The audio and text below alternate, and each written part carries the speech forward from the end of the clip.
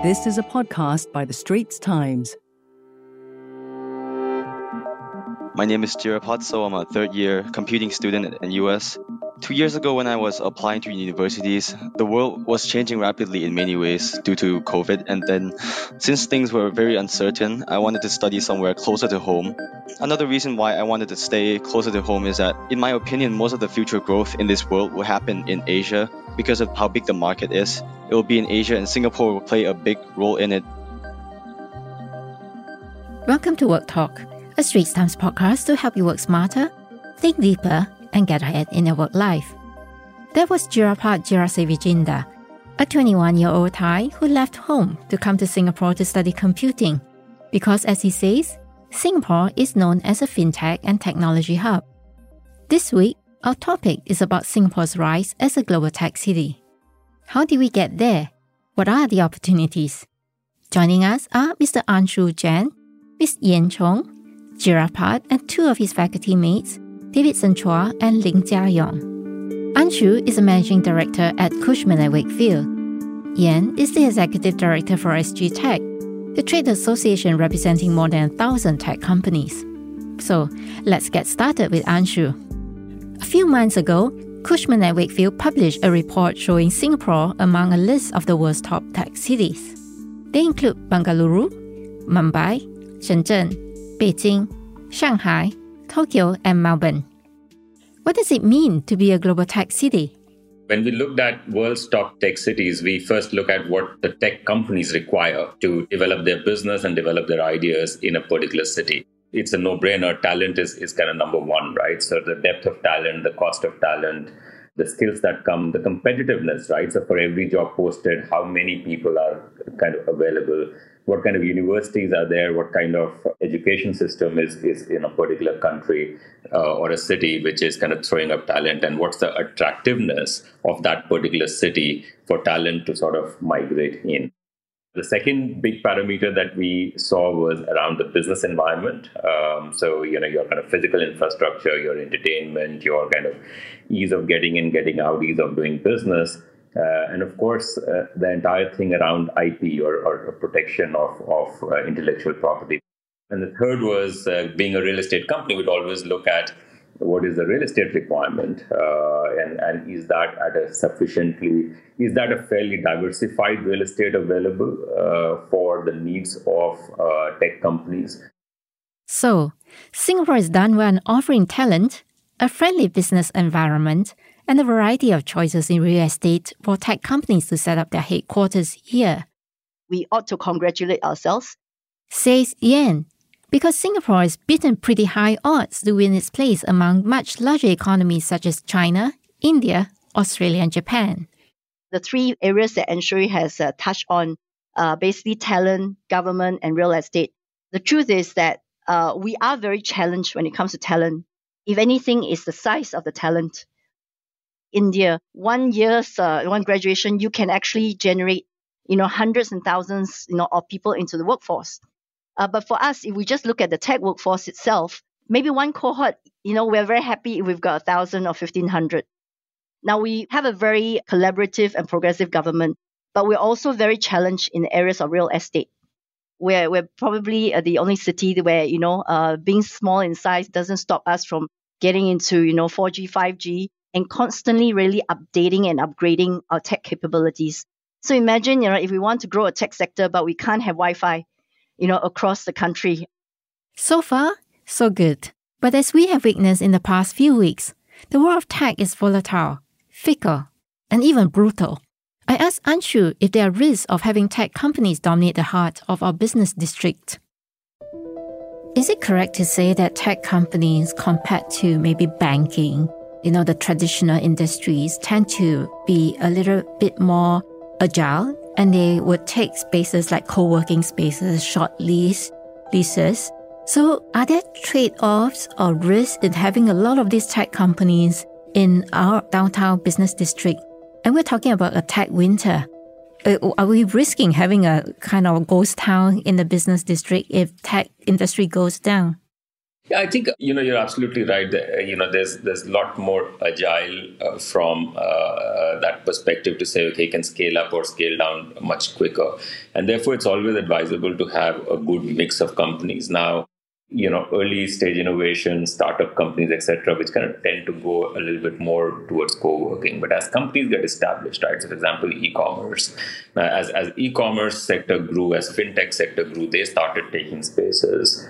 But the trick is to constantly reinvent yourself and focus on what is next from a development perspective. The increase of tech companies setting up in Singapore has already made a visual impact on our city space. Over the past decade, especially after the pandemic, tech companies have taken the lead to make offices collaborative and fun. That effect has spilled outside the commercial buildings that they occupy to the outdoors in our city centres, such as Raffles Place and Marina Bay. So the outside areas, for example, if you step out, now there's a lot more areas where you can just casually sit. The open areas are Wi-Fi enabled. You got lots of sort of casual cafeterias, casual cafes, coffee shops, eating out, a lot more entertainment. So it's kind of integrated very well with the requirement for offices, and Singapore has really been at the forefront of it, right? And then so that's just casual areas. And then then you look at sort of proper entertainment areas. You've got sort of theaters getting integrated into it, promenades getting integrated into it, malls, hotels, and that creates a very fun environment all around. So if you come into the business district, it's a massive fun environment. Find us on Apple, Spotify, Google Podcasts, or via the Google Voice Assistant and Amazon Alexa-enabled devices. And now back to our podcast episode. And now back to my conversation with Anshu from Cushman & Wakefield, Yan from SG Tech, and our computing students from NUS, Chirapat, Davidson, and Jiayong. In October, SG Tech said now is the chance of a lifetime for Singapore to become a global centre for digital trust.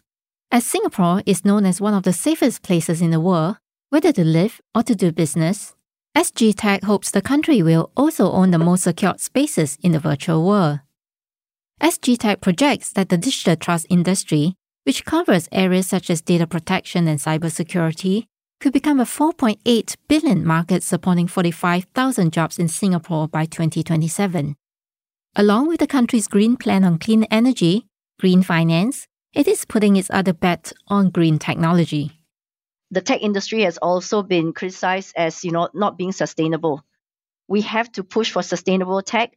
And the truth is, it can come in a lot of different forms. It doesn't necessarily just mean reducing your carbon emissions. It also means a better trained workforce. I have a few of our member companies from the AI chapter has also always said to me, Yan, if our people are better trained, you have better programmers who can do coding for something within half an hour versus someone who has to spend 3 hours doing it. Already you have saved 2.5 hours of so-called power. And here is the big question. Will there be good jobs and opportunities for Singaporeans? Entities or agencies such as Enterprise SG or even EDB, they're constantly looking forward, and not only about attracting companies in, but growing the Singapore core.